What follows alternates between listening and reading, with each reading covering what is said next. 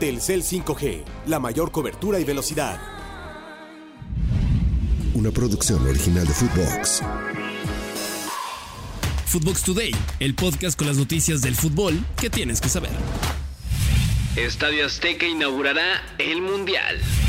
Las sedes y el calendario de la próxima Copa del Mundo 2026 fueron confirmados y el Coloso de Santa Úrsula será el encargado de llevar la patada inicial del Mundial el próximo 11 de junio del 2026. Estados Unidos, Canadá y México serán los anfitriones del torneo y el país azteca tendrá 13 partidos en total. 5 serán en la Ciudad de México, en el Estadio Azteca, 3 de fase de grupos, uno de 32avos de final y otro de 16avos de final. En el Estadio BBVA de Monterrey tendrá 4 partidos, 3 de fase de grupos y uno de 32avos. Finalmente, el Estadio Akron de Guadalajara tendrá 4 duelos, todos de fase de grupos. De todos los enfrentamientos, Canadá también tendrá 13 de ellos, 5 partidos en Toronto y 5 en Vancouver. Los estadios serán el BMO Field y el BC Place. El que se lleva la mayor parte de los duelos es Estados Unidos, quien albergará 78 partidos en total con las fases de eliminación prácticamente por completo y desde luego la gran final, que será en el MetLife Stadium en New York, New Jersey. Atlanta, Boston, Dallas, Houston, Kansas City, Los Ángeles, Miami, Filadelfia, San Francisco y Seattle son el resto de ciudades sedes para el país de las barras y las estrellas. En datos a destacar, México iniciará el Mundial un miércoles, Estados Unidos debutará el día siguiente, jueves, y Canadá el día viernes. Dallas será la ciudad con más partidos como sede, con 9 duelos en total, todos en el AT&T Stadium. Será la sexta ocasión que México inaugure una Copa del Mundo.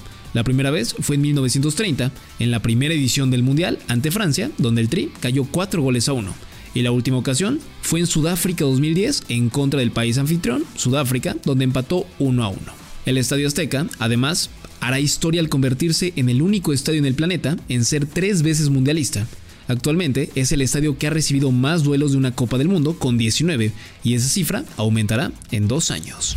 Antes de seguir con las notas, no olviden darle seguir a Footbox Today, calificarnos con 5 estrellas, activar la campanita y escribirnos qué les pareció este episodio. Nuevo triunfo de Chivas. Con 2 goles de Víctor Guzmán, el equipo rojiblanco consiguió una nueva victoria y parece que va a la alza en este clausura 2024. Las anotaciones del ex de Pachuca ante Atlético San Luis fueron al minuto 21 y 70 de partido, ambas por vía del penal. Con estas 3 unidades, los dirigidos por Fernando Gago suben hasta la 8ª posición con 8 puntos. El siguiente partido del rebaño será en la Conca Champions a media semana ante el cuadro de Forge Hamilton de Canadá, y el fin de semana de vuelta en la Liga MX ante el equipo de Juárez. Freno del Atleti al Madrid.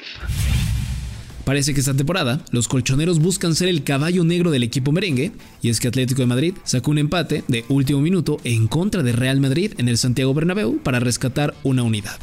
Brahim Díaz adelantó al equipo de Carlo Ancelotti al 20 de partido y Marcos Llorente cerró el juego al 93 para dejar el marcador 1-1. Vinicius Jr. no pudo iniciar el duelo por molestias en el calentamiento previo al compromiso. Con este resultado, el equipo de la Casa Blanca es líder con 58 unidades y el Atleti es cuarto en la liga con 48 puntos. Esto dijo Diego Pablo Simeone, técnico de los colchoneros, tras el partido. Un partido flojo de parte de los dos equipos, me parece. Así todo, creo que el empate es justo. Nosotros tuvimos situaciones en el primer tiempo, la de Xavi, la de Saúl, la de Morata.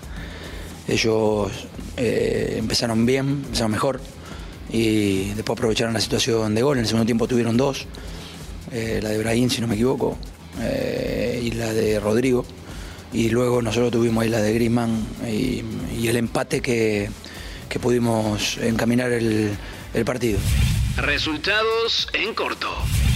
Antes de despedir el podcast, van los resultados más importantes del día. En la Premier League, Manchester United goleó 3-0 a West Ham United con Edson Álvarez jugando los 90 minutos. Chelsea cayó 2-4 ante Wolves y Arsenal derrotó 3-1 a Liverpool. En la Serie A de Italia, Guillermo Ochoa como titular empató sin goles con Salernitana ante Torino y Juventus perdió por la mínima ante Inter de Milán.